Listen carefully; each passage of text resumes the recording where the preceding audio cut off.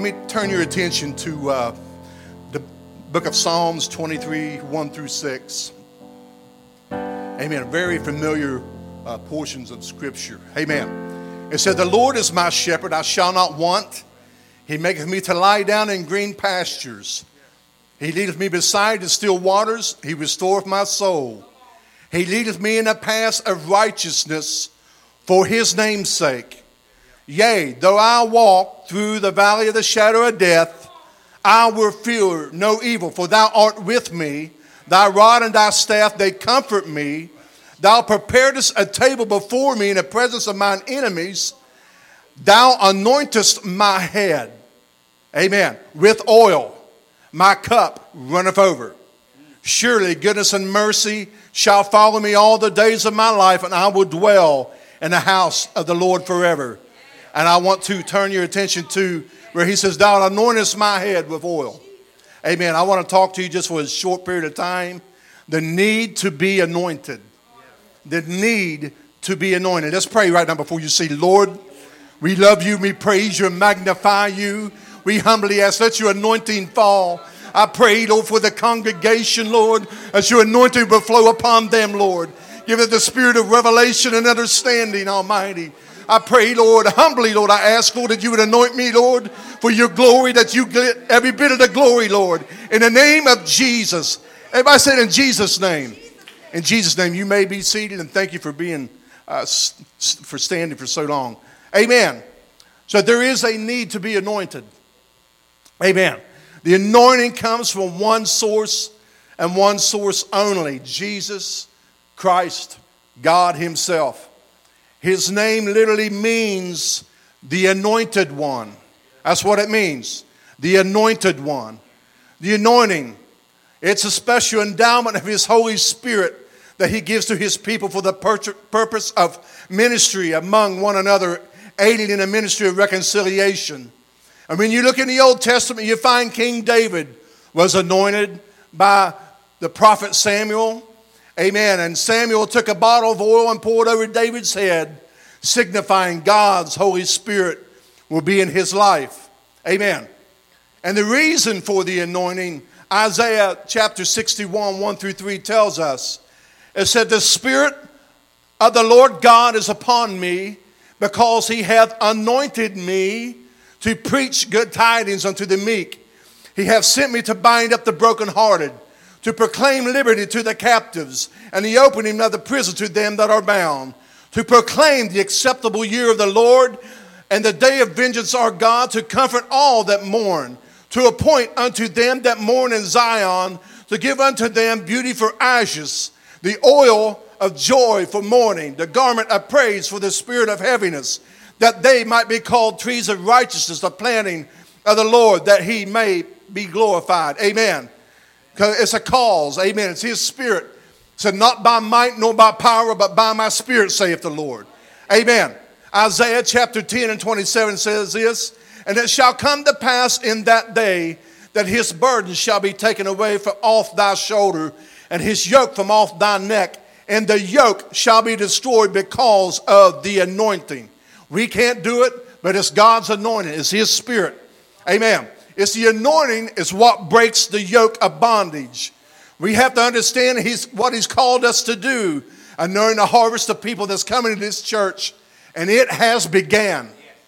It has began. I can tell you right now, it has began. Man, let me pause here a second. I was at work here just days ago. And I was texting about different things that's happening in church. And the Spirit of God just came on me in a mighty way for about 3 seconds and lifted the anointing. Sometimes the anointing will come and drop something in your mind and your spirit. And he said, it has began. It has began. Amen. So we're going to have a mighty harvest in this church. We are, and it's already began. And we can't afford not to be anointed. Amen. We must be anointed.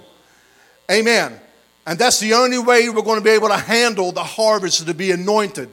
It's his anointing that attracts and leads people to him for the ministry of reconciling people unto him. Amen. Talent is not a substitute for the anointing. It's possible to have talent and no anointing. There's a lot of that out there. But if we offer our talents to him, he chooses to anoint us, things can happen in the supernatural. Amen. We submit ourselves to him and his anointing works through us for his glory. We can testify with an anointing. We can worship with an anointing. We can sing with the anointing. We can play musical instruments with the anointing. We can witness with the anointing. We can preach with the anointing. We can teach with the anointing. We can shout with the anointing. Amen. Jesus said, without me, he said, you can do nothing. That's what Jesus said. Amen. We're composed of body and spirit. We are. We're composed of body and spirit. And God will not anoint the flesh, the carnality. He only anoints man's humble spirit. Flesh produces fleshly results, wherein God's spirit, his anointing, produces supernatural results. David knew this when he accepted the challenge to fight Goliath. It's recorded in 1 Samuel chapter 17. And David said, moreover, the Lord hath delivered me out of the paw of the lion and out of the paw of the bear, and he will deliver me out of the hand of the Philistine. And Saul said unto David, go, and the Lord be with thee.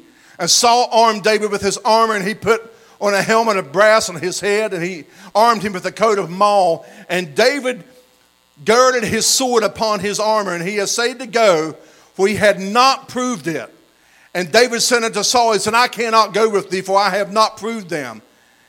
And David put them off. So he took off the armor that was given to him. And it's recorded, it says in verse 40, and he took his staff in his hand, and he chose him 5 smooth stones out of the brook, and put them in his shepherd's bag which he had, even in a scrip, and his sling was in his hand, and he drew near to the Philistine. I think it's quite amazing. The Bible says that he literally put his hand into the flow of the water. Can I say we got living water in here? There's a flow in here, a God's Spirit, his anointing. David knew exactly what he was doing when he reached down to grab those 5 stones. We could speculate all day long. Maybe he knew that he had other brothers, which he did, Goliath did. Maybe he was just going to go ahead. If he won't get him the first shot, he'll get him to the other 4. But the fact of the matter is, David did all he could do as he slung that stone, and the anointing, and that's God zeroed that stone in on Goliath, and it sunk in his head, and he died. The only way we'll ever take down an enemy is to be anointed. Amen. We have to have the anointing in our life. The devil can't stand the anointing. It tells us in Psalms 103, it says, know ye that the Lord, he is God? It is he that hath made us, and not we ourselves.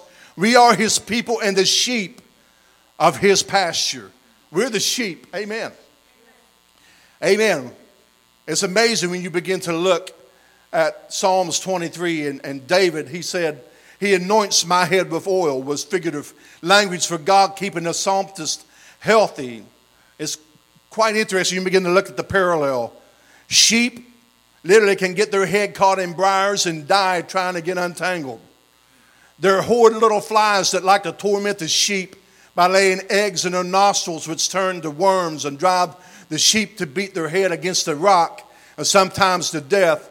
Their ears and their eyes are so susceptible to tormenting insects. And so the shepherd anoints their whole head with oil.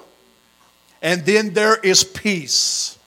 The oil forms a barrier of protection against the evil that tries to destroy the sheep. Can I say this? That when we're anointed, it doesn't matter how many shots the devil can take at you. It doesn't matter how many things that can come at you.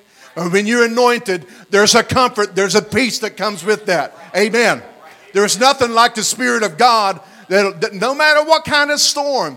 He says, yea, though I walk through the valley of the shadow of death. It might look like death. It might look like a horrid place. But I'll tell you what, when the anointing is upon you, it's going to give you the joy, it's going to give you the peace, be able to go through it. If he brought you through it, he's going to take you through it. Amen? But it's because of the anointing. Let's lift our hands right now. Lord, we praise you and magnify you for the anointing. I pray, Lord, have your liberty in this house, Lord. We feel your anointing, Lord. It's not by might nor by power, but by your Spirit, Almighty God. We thank you for the anointing. In the name of Jesus, let your anointing flow, Lord. In the name of Jesus,